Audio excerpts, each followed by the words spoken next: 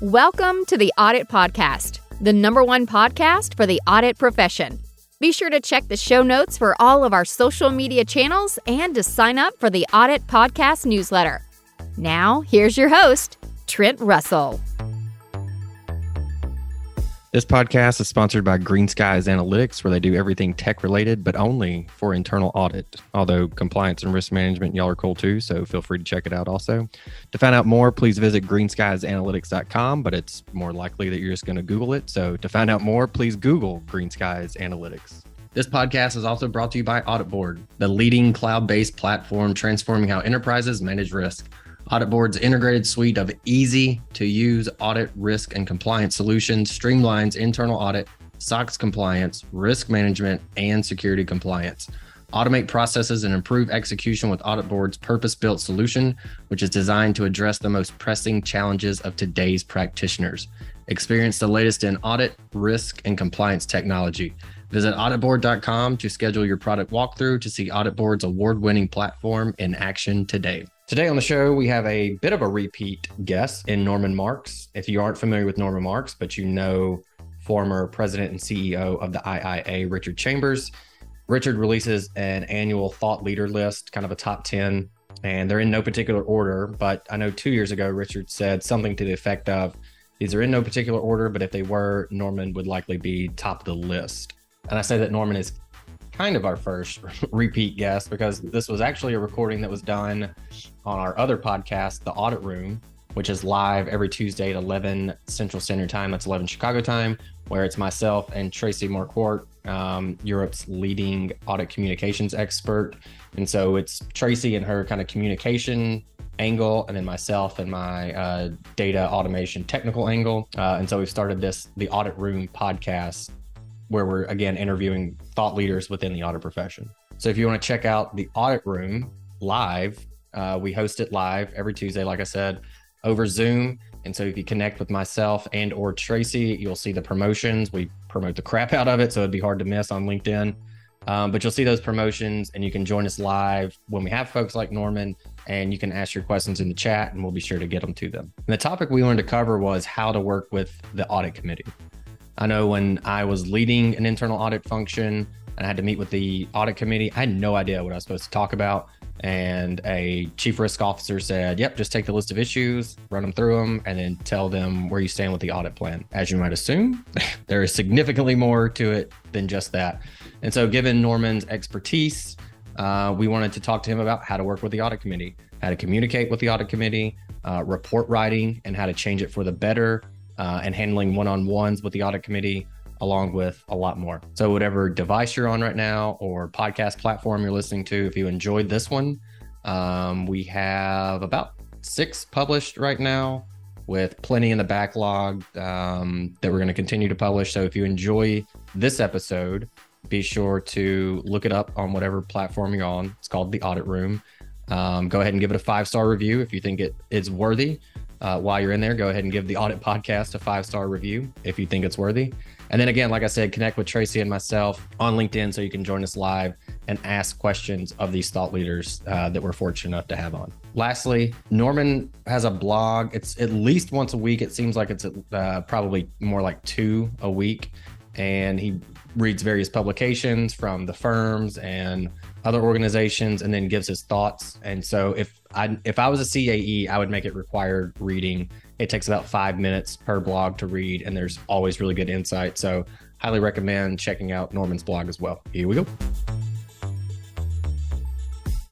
Hello, everyone. This is Trent Russell. I'm the co-host and moderator of the Audit Room now on Zoom. We are live every Tuesday at 11 a.m. Central Standard Time. That's 11 a.m. Chicago, except for today, where we are live at noon Central Standard Time. For those that have joined us today in the Zoom call, if you have a question for myself, Tracy, or Norman, please throw that in the chat. We'll be sure to get that addressed. I am, again, Trent Russell, founder of Green Skies Analytics, your go-to place for all things internal audit and analytics. I'm joined, as always, by my co-host, Tracy Marquardt. Hi, everyone. Tracy Marquardt, known so far as Europe's leading audit communication consultant, now coming to you from Canada. I'm also a partner in Canada for Serious Business Games. So if you're interested in knowing more about Serious Business Games, reach out to me and let me know. And I will, in the background, take notes on who's here for today and send you a link if you would like to try a serious business game on us. And we have with us today Norman Marks, who I think needs no introduction, but I will do a little introduction anyway, Norman, and you can add to it as you like. Norman's been a chief audit executive for more than 20 years, well known in our industry as a thought leader, has published over 9 books, regularly publishes a blog. And we can put that, perhaps that link in the show notes, Trent, to Norman's blog on WordPress. And Norman, I'd like to invite you to say a few more words, and then we'll hand it over to Trent to start our questions. No new words. I mean, I've just published a new book, came out just, about a week ago now. So I'm up to 14. Can you 14. You need to update your bio on LinkedIn. But I'm looking forward to chatting with everybody today. So you're laughing. As we were getting ready for this just a minute ago, I looked on Amazon because I was like, I feel like he's probably written it seems like every, I blink an eye and it's like, oh, he's got a new book that we got to go read. So I didn't find it on there, but I will say, as my brief intro to Norman, of his 14 books, my favorite is called Auditing That Matters. It is the most I'd read all my stuff on a Kindle and you can highlight it and it counts your highlights. It's the most highlighted book that I own, not the most highlighted audit book that I own, but the most highlighted book that I own. So wow. I always highly recommend everyone read that. If I were a CAE, I would make everybody on my team read that book before doing anything else. To be honest, I can see 3 copies on my bookshelf right now. One is mine, and I buy a stack and I send them to CAEs that I work with. I gift them one. So thank you, guys. That's what I do with it. Yeah, I love it. Fantastic resource, as well as the blog. It seems at least twice a week. It feels like there's something from the blog. It's always really good stuff. Usually kind of like the latest and greatest as far as thought leadership and hot topics and things along that nature. Completely changed my perspective on cybersecurity. I know that's something you've been on, Norman, a decent amount. So really appreciate everything that you do, books, blogs, coming on things like this that you do for the profession. You are certainly an asset. So we want to talk about the audit committee, though. I know I've had people reach out to me, they're new CAEs, and go, hey, whenever you talk to somebody on the podcast, could you ask them about this if they have the experience relative to audit committees and things like that? And I feel like maybe it's spread across multiple books or blogs or something, but I haven't really found like a good kind of resource for, okay, this is how we work with the audit committee, talk to the audit committee. It almost feels like you need a mentor of sorts. So Norman, you are our mentor for today. We've got one right now. To that. Yeah. And so the most of this is around the audit committee, and one being the communication with the audit committee, Norman. So from your experience, what's the frequency of how often you reach out to them or they reach out to you? Is there, what was kind of the formal process? What was the informal process? Just kind of walk us through your experiences with the audit committee, and even maybe lessons learned and I wish I would have done this way, or, et cetera. Wow. So I think the first thing is to realize that there is no single entity called an audit committee. It's a group of people, each one of whom is different. And they have different experiences. They have different expectations. And it's very important for the CAE to get to know each one of them and what turns them on and what turns them off. And yes, they also function as a group, but we've got to keep each one of them individually satisfied. So some of them need different hand-holding than others. So for example, I had at one of my companies, a Japanese individual whose English was pretty good, but he didn't have confidence in his English. Mm-hmm. So I would sit down with him actually go to his house, beautiful home in San Francisco, or talk to him on the phone. And he could ask me things that he was reluctant to ask with other people there. We would actually have a dialogue and talk about different things from his perspective and my helping him to understand. And the same, and one of the things that I look forward to in that was clearly every time I'm meeting with an audit committee member, I'm tapping into their wisdom. I'm tapping into their experience and their insight into what is important for the company. Okay, what is important to the board, right? Because the audit committee is our window into the full board. And in some cases, it's actually our window into what the CEO is looking for and telling the board about. But each one of them is different. Another one was French by background, but he was the assistant corporate controller at Microsoft. And he was very detail oriented, and especially on the finance side, the treasury side. So keeping him happy was different from his friend who was really into the IT side. So working with the audit committee is really working with a group of individuals, and we have to recognize how that group works, changes not only when the audit committee membership changes, but also sometimes with different things that happen, which will bring out different experiences with them. So the most difficult communication I ever had, which I've written about, perhaps not in full because it's a painful experience, was at Selectron, where we had multiple financial statement frauds. And I had communicated with the audit committee as we went through. None of these individually were material, but obviously I was concerned about the culture and whether there was some failure, deliberate or otherwise, that was pushing these individual controllers in these subsidiaries to play with the financial statements. And I had to talk to the audit committee. Now, I talked to the chair of the audit committee, and we had a good discussion about it.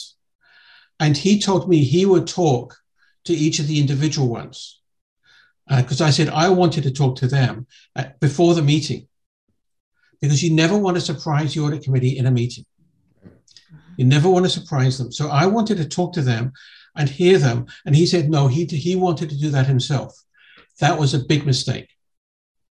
That was a huge mistake, because my strongest ally on the committee had, and I didn't know this, I had been a board member at a company where there had been fraud that involved the CEO and CFO. So he didn't get briefed properly, and he heard this with anger, which I wasn't prepared for. So communicating with the audit committee is communicating with individuals as well as with a group. The other thing which I need to emphasize is, and I say this in a lot of my books, we need to tell them what they need to know, not what we want to tell them. Yeah. We need to understand what it is that they need to know for to discharge their responsibilities of oversight and assistance to the management team.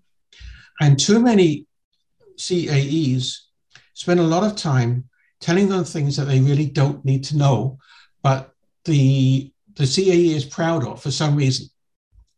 But the audit committee doesn't need to do anything about it. They don't need to monitor anything about it. And frankly, to me, I want to be able to help the audit committee be successful. And I get into a lot of trouble about this.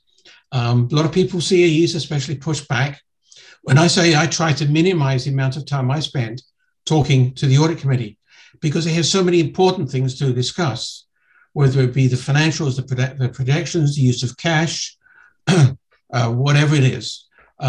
there's always so many important things, and every extra minute I'm spending on things they don't need to know is taken away from that time. Mm-hmm. So I see my work, my role there as helping them discharge their responsibilities. Another thing I want to point out is that they don't want to know about problems. And what I mean by that is they want to know if there has been a problem that is being fixed. Right? They just don't want to know that there's a risk and here's the management response. They want to feel assured that everything is being done properly by management and they can get on with running and overseeing the operation of the business. And so anytime I've had a really serious issue to discuss with the audit committee, not only have I had extensive discussions with management and had a discussion with the audit committee members as I need to prep them for it, but I come locked arms basically to the audit committee with the senior management person responsible. And we explain what happened, we explain what's being done about it, and we leave them happy. Because they can see that internal audit and management are working together, and we are, between us, making sure that the company has the right management of risks, opportunities, and related controls and security. It's just like if somebody came to you, they don't want to know about problems. They want to know about, is everything okay? And if not, see, we have a question there. I don't know whether we want to jump into that or just continue with. I think we'll continue for a moment, and then we'll jump into some questions towards. Well, that was essentially it. I mean, it's really be concise. What is it they need to know? Do they really need to know? And then this comes back, and I know, Tracy, you're really into report writing. I know, I'm dying to talk to you about it, but keep going. But I've seen audit reports of 40-some pages, with the table of contents on page 3 and the executive summary on page 6. The audit committee, these are busy people, very successful executives, and we need to be able to give them the information they need in seconds, not hours. Yeah, and I'm dying to ask you about your half-page audit report, because I think actually most auditors aren't ready for the half-page audit report, but there's no reason why we can't be delivering a half-page audit report to the board or the audit committee or someone like that. I think it's too long. You think half-page is too long? Okay. No, seriously. When it comes down to it, I can give all kinds of examples, but what do they need to know? Is there a problem? Mm-hmm. Right? Is it important to the company? Mm-hmm. Not to a division, not to a process, but is it important to me as a board member? Do I need to do anything about it? Mm-hmm. Now, if you do an audit and everything is fine, do you need to spend half a page telling them? No, you could do it in 3 lines, maybe. Exactly.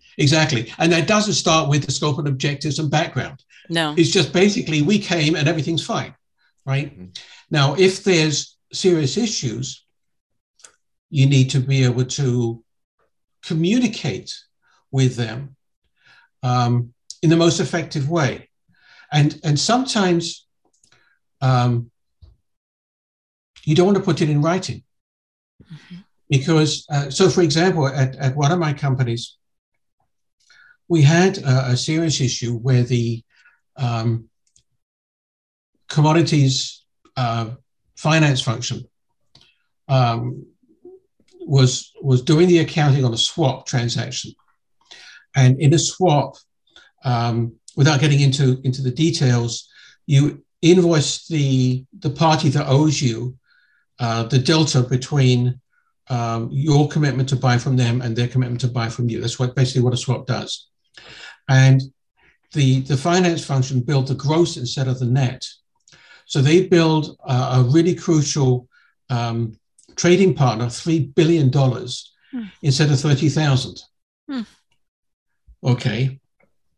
So my team, we didn't help fix that. There's a whole story behind what happened, but we went in, we were doing an audit of that area anyway.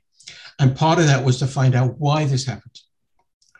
And our root cause analysis and extensive discussions with the staff as well as the manager found that the problem was the manager. He didn't know how to delegate. He was keeping everything to himself. He was working himself to death slowly. And that was his problem. And our problem with him was he didn't know how to manage people.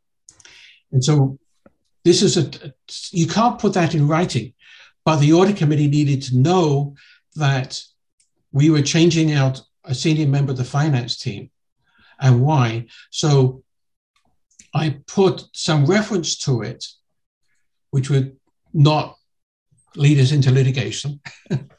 And then with the head of that division and the CFO, we communicated to the audit committee. So it's really a matter of how can I concisely tell them what they need to know, so they know what to do about it. A few years ago, I did a series of cyber-related workshops with the National Association of Corporate Directors. And the corporate directors, the directors kept on telling me that they wanted on cyber, but in general, actionable information that will help them make decisions and take action. And this is what we need to be doing as CAEs. What information do they need to discharge their responsibilities and to take any actions that are necessary, or to make sure other people like the CFO or head of compliance or whatever is taking appropriate action. Hey everyone, thank you for continuing to listen to the show. We want to say thank you again to our sponsors over at Audit Board, the leading cloud-based platform transforming how enterprises manage risk. Audit Board's integrated suite of easy-to-use audit, risk, and compliance solutions streamlines internal audit, SOX compliance, risk management, and security compliance. Automate processes and improve execution with Audit Board's purpose-built solution, which is designed to address the most pressing challenges of today's practitioners. Experience the latest in audit, risk, and compliance technology. Visit auditboard.com to schedule your product walkthrough to see Audit Board's award-winning platform in action today. So what do you think it's going to take to change audit report writing? Because I'm out there every day trying to change audit report writing and have them write clear, concise, short reports, compelling, persuasive, cut it down, only the most important information. I teach now, actually, if you had to write one finding on this entire audit, what would it be? Like what's the condition, what's the cause, what's the risk, and how are we going to take action on it? How is the management going to act? This is what I teach now, because I want them to be able to apply their critical thinking and see that we don't need all the extra. So what is it going to take, in your opinion, to change? We got to realize it's a communication. Mm-hmm. Okay. And, I had an argument with Richard Chambers because he wrote a blog talking about the audit report persuading people. And my response was, audit reports will never persuade people. You need to have the conversation, and the audit report can be after the fact of talking to them, just confirming what's going to be done. And it's not about the finding, it's about the action, right? If any. So we need to communicate. We need to, again, what is it they need to know? Forget about writing, okay, would be my advice, Tracy, and say, what if you went to go and see this manager you're communicating to, whatever level they are, what would you tell them? Now write that. And that leads me to the whole, just having conversation with clients in the last 2 weeks, they even hold back the report for their closing meeting on the last day of the audit. They don't want to give them anything in writing yet. They want to have the conversation, and then they drop the report on them a week later. And then everybody, chaos ensues because there's things in the report that maybe weren't clarified before. I think it's backwards somehow. Wow. You see, for me, the closing meeting is an opportunity to have a discussion. Nothing should be fixed. It's not the idea that we're going to give them the draft report in the closing meeting. There should be it's an opportunity for a discussion. Maybe you have a pre-closing. I don't know, and a closing meeting. I don't know. It's going to depend upon the organization and who you're meeting with, and what kind of conversations and cooperation you've had before. But we need to focus on dialogue and collaboration on understanding what the issue is, agreeing upon and listening to them. Auditors don't listen. I think we tell. We tell in those meetings, I think. We don't listen. We don't, and we're too arrogant. Okay. Management knows far more about the situation than we do. They know far more about the consequences than we do. And we don't give them an opportunity to tell us what they think, and listen to that and show them respect by listening and learning from them as they talk. So there may be a good reason that the control is not working as well as it should, and we're not listening to find out. Maybe the risk is not as great as we think it is, and we end up asking them to do something which is wrong for the business. It's a risk that should be taken because the cost is too high, whatever, but we don't do enough listening and dropping the audit report. The audit report should be hopefully after everybody else has agreed. Okay. Maybe there's a draft series of points. I'm thinking about what we did in closing meetings. So we didn't drop the final report on them that way. No, but I find it's actually, it's not given risk ratings aren't, and on findings and on the whole report and things, those aren't given until well after. And I think maybe that's too late in the game. I think it's too late in the game. Well, first of all, what is a risk rating? Because it always comes back down to high risk to what? Yeah. Right. And I was thinking about that again this morning, because if we're talking about focusing on our primary customer, the audit committee, a high risk to a subsidiary in the Philippines, okay, doesn't mean it's a high risk to the organization. No. Yeah. And we've got to be really careful about using that. We've got to be able to talk about how this is, and maybe we've got to find a way of saying this. So when we're communicating to local management, we can explain to them how it affects their objectives, because again, it's got to be relevant to them. It's got to be meaningful to them. Yeah. And this is another thing. If you want to persuade people to do something, you have to appeal to their WIIFM. Yes, absolutely. What's in it for me? What's in it for them? Yeah. Yeah. So if you're talking to a manager at any level, from warehouse supervisor to the CEO, and you want them to do something because you think it's right, it's far better if they could see how it would benefit them. Absolutely. I mean, I'm saying hallelujahs with you along the whole way. I do want to jump to a couple comments. Chaz says, I think short reports can be substantiated and supported by a CAE and team that is trusted and respected, and has earned that through such things as vetting experience, track records, etc. And I also wanted to go to Julio's question because it's. Let me comment on that. Sure. CAEs are. Some CAEs say, I cannot report something I can't prove. Okay, we are professionals. We have experience, and we are entitled to a professional opinion. And this is what that word insight in the IIA's core principles is talking about, is sharing our insights.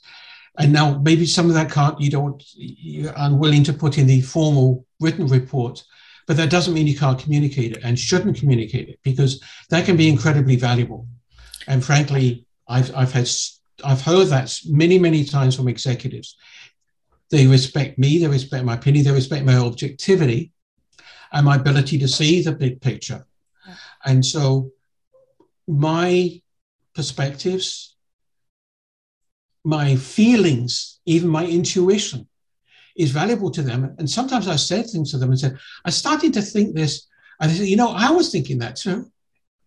And then all of a sudden, we're having a very much better conversation. That comes down to also, I think, the relationship that's built between the CAE and the individuals in the audit committee, and the credibility and the value that they and the team bring over time. It's not something you can demand. No, you have to prove it. You don't get it from a business card. You prove it from what you've done in the past. And I think that's one of the comments there is you earn respect. Yeah. Hey, I've got a hard drop off here in 3 minutes. I just wanted to ask, and then since Tracy, you're recording, like the conversation's been fantastic. Please go as long as you guys can go, because I like Julio's question. Yeah, we got to get to the other questions. One. But before that, I just wanted to say, and this has been from my experience, Norman, we were talking about, working with the audit committee individually versus a group, and giving them basically what they want versus what we think they want. And so that seems to be a common question that I've seen is like, well, how do we work with the audit committee? How do we give them what they want? And I was like, just ask them, like, what do you want? But I think can be a little difficult if you don't know everything. So what we do and what can be done with other teams, put together a list of everything that you think they might want, and then just go to them and say, because they may or may not know what's possible, or what they might not, they don't know what they don't know, or don't know what they want, what they don't know. And so like, we'll say, go to them, here's a list that you can start off with. And they'll go, you know what? I didn't realize that. I would like to know more about that every quarter or whatever. And then you give them exactly what they want. So that's what we always say, just ask, like, what do you want? And then you have the answer. Well, what are your challenges as a member of the audit committee? I'm sorry, say it again. Yeah. What are your challenges as a member of the audit committee? Yeah. Or what are your challenges as a member of the board? And how can I help? Yeah. How can I help is such a powerful, it's amazing question. Yeah. Yeah. And because I think you can bring them the information that you think they might need, but actually asking them is the best way to get on the same page with them. Yeah. What is it that you need? How can I help? I love that. Yeah. Take them to lunch, go visit them in their home. I've traveled to meet them, meet with them before there's so many things you can do to build a relationship. Absolutely. And I think building that relationship is not just the structured, formal, twice a year meeting that you're supposed to have. It's those informal connection points throughout that are going to help you build that relationship. Yeah. The other thing is I just want to say one thing. Agree with them when they want to be alerted about significant events. That's good too. Perfect. But the recording's going, so we're going to stay for a few more minutes. Because I want to listen back afterwards and see what I missed. So Norman, thanks a ton for coming on. Always love your perspective. Thank you, Trent. Thanks, All right, Trent. take care. Right. So what do you think then about the video executive summary? Because I have several clients that are going for this. And Julio, I'm not sure, have you tried it already? I can't remember our last conversation. You might be able to unmute yourself, Julio, if you want. Hey, well, thank you for this great conversation. I have not started it yet, but it's literally on my things to do list. So I appreciate the feedback. So what do you think, Norman? Video or no video reports? You do what works. So, for example, I've seen some CAEs like to have a PowerPoint. And but my experience is that most executives and board members hate PowerPoint. So I think you just do what works. When you're talking about video, you're talking about Zoom, are you? It's a recording. So it's almost like a recorded 2-minute report on the results of the audit. I haven't done that, and I'd prefer to have a dialogue always. Okay. And frankly, it's just me, but I'm not sure I'd always say the right thing in a 2-minute video. and it may take me 2 days to record a 2-minute video. Well, I was going to say I'd be preparing and writing my notes and making sure I had it down and recording it 3 times before I actually had the final version. Julio, was there something else you were looking at besides doing like a 2-minute live recorded, a 2-minute recorded, of you or of the CAE or even the audit lead? I don't see why the audit leads can't actually record, because doesn't that give them exposure to the board as well? But Julio. Sure. Well, the 2 things I from a communications perspective, the 2 things I'm focusing on, number one, the video executive summary, and I was thinking no more than a minute and a half, because obviously the longer the content, the larger the file.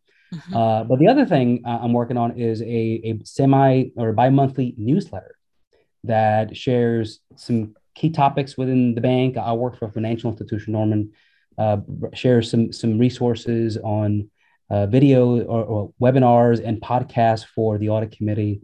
So those are my 2 little projects of emphasis as it relates to communication. I think you really got. So my reaction to that is, first of all, some board members will like that and others will not. I can see some CEOs saying, "This is my job." So I think you got to make sure that this is well coordinated. But if your board members like it, then go for it, definitely. Excellent. But I think at the same time, I would ask them whether you want a recorded video or you want a Zoom call every quarter just to talk about the business.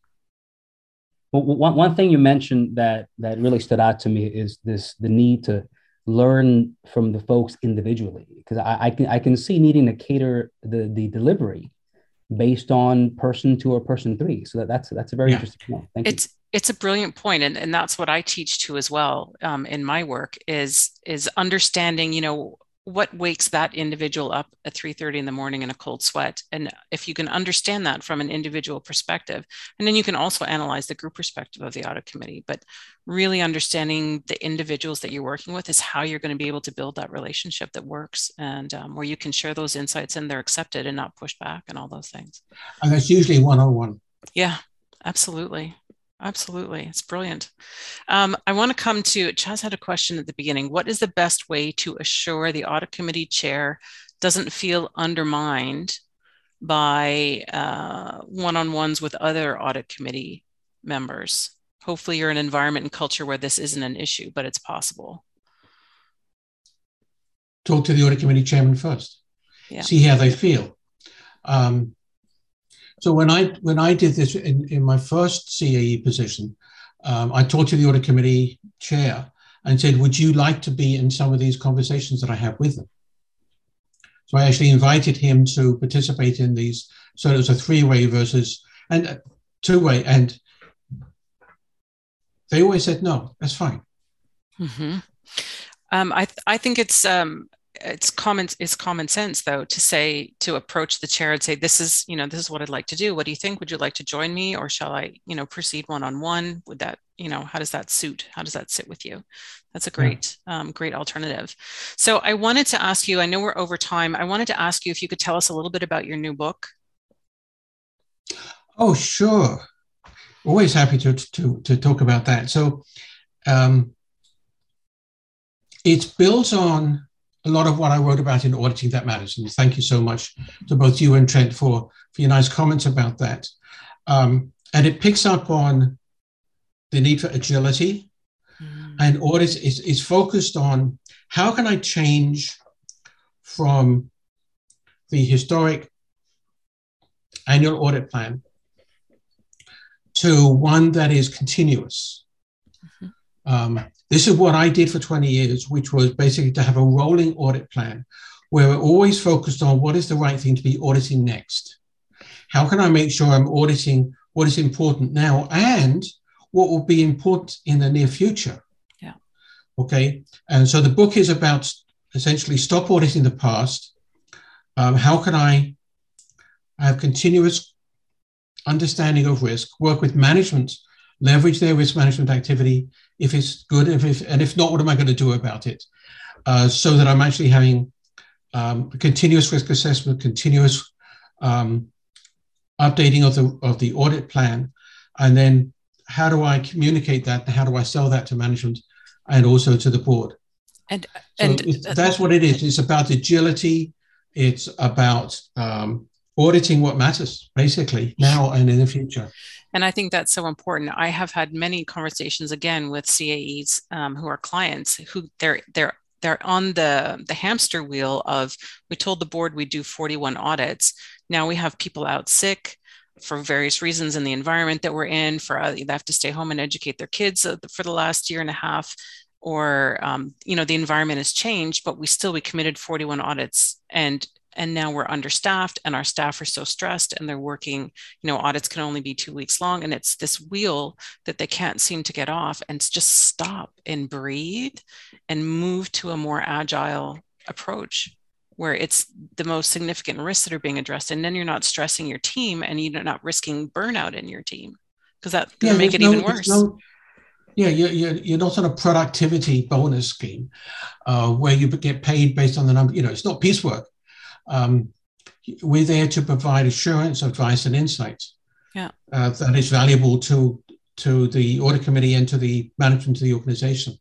And that means that we're auditing what matters. We're auditing, and this is another thing I pick up, which I talk about in auditing that matters. We're also doing work that has value to the organization.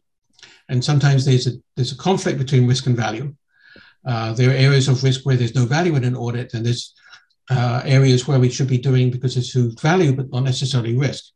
The other thing I talk about in the book is, again, stressing that it's not only about what can go wrong, but what needs to go right.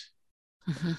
And how can we seize opportunities? Because as auditors, we don't do nearly enough on whether the organization is seizing opportunities like new technology and so on. Yeah. Well, Norman, we could talk for another hour at least, I'm sure. I am so grateful that you could come on and join us today and to answer some questions from our audience here.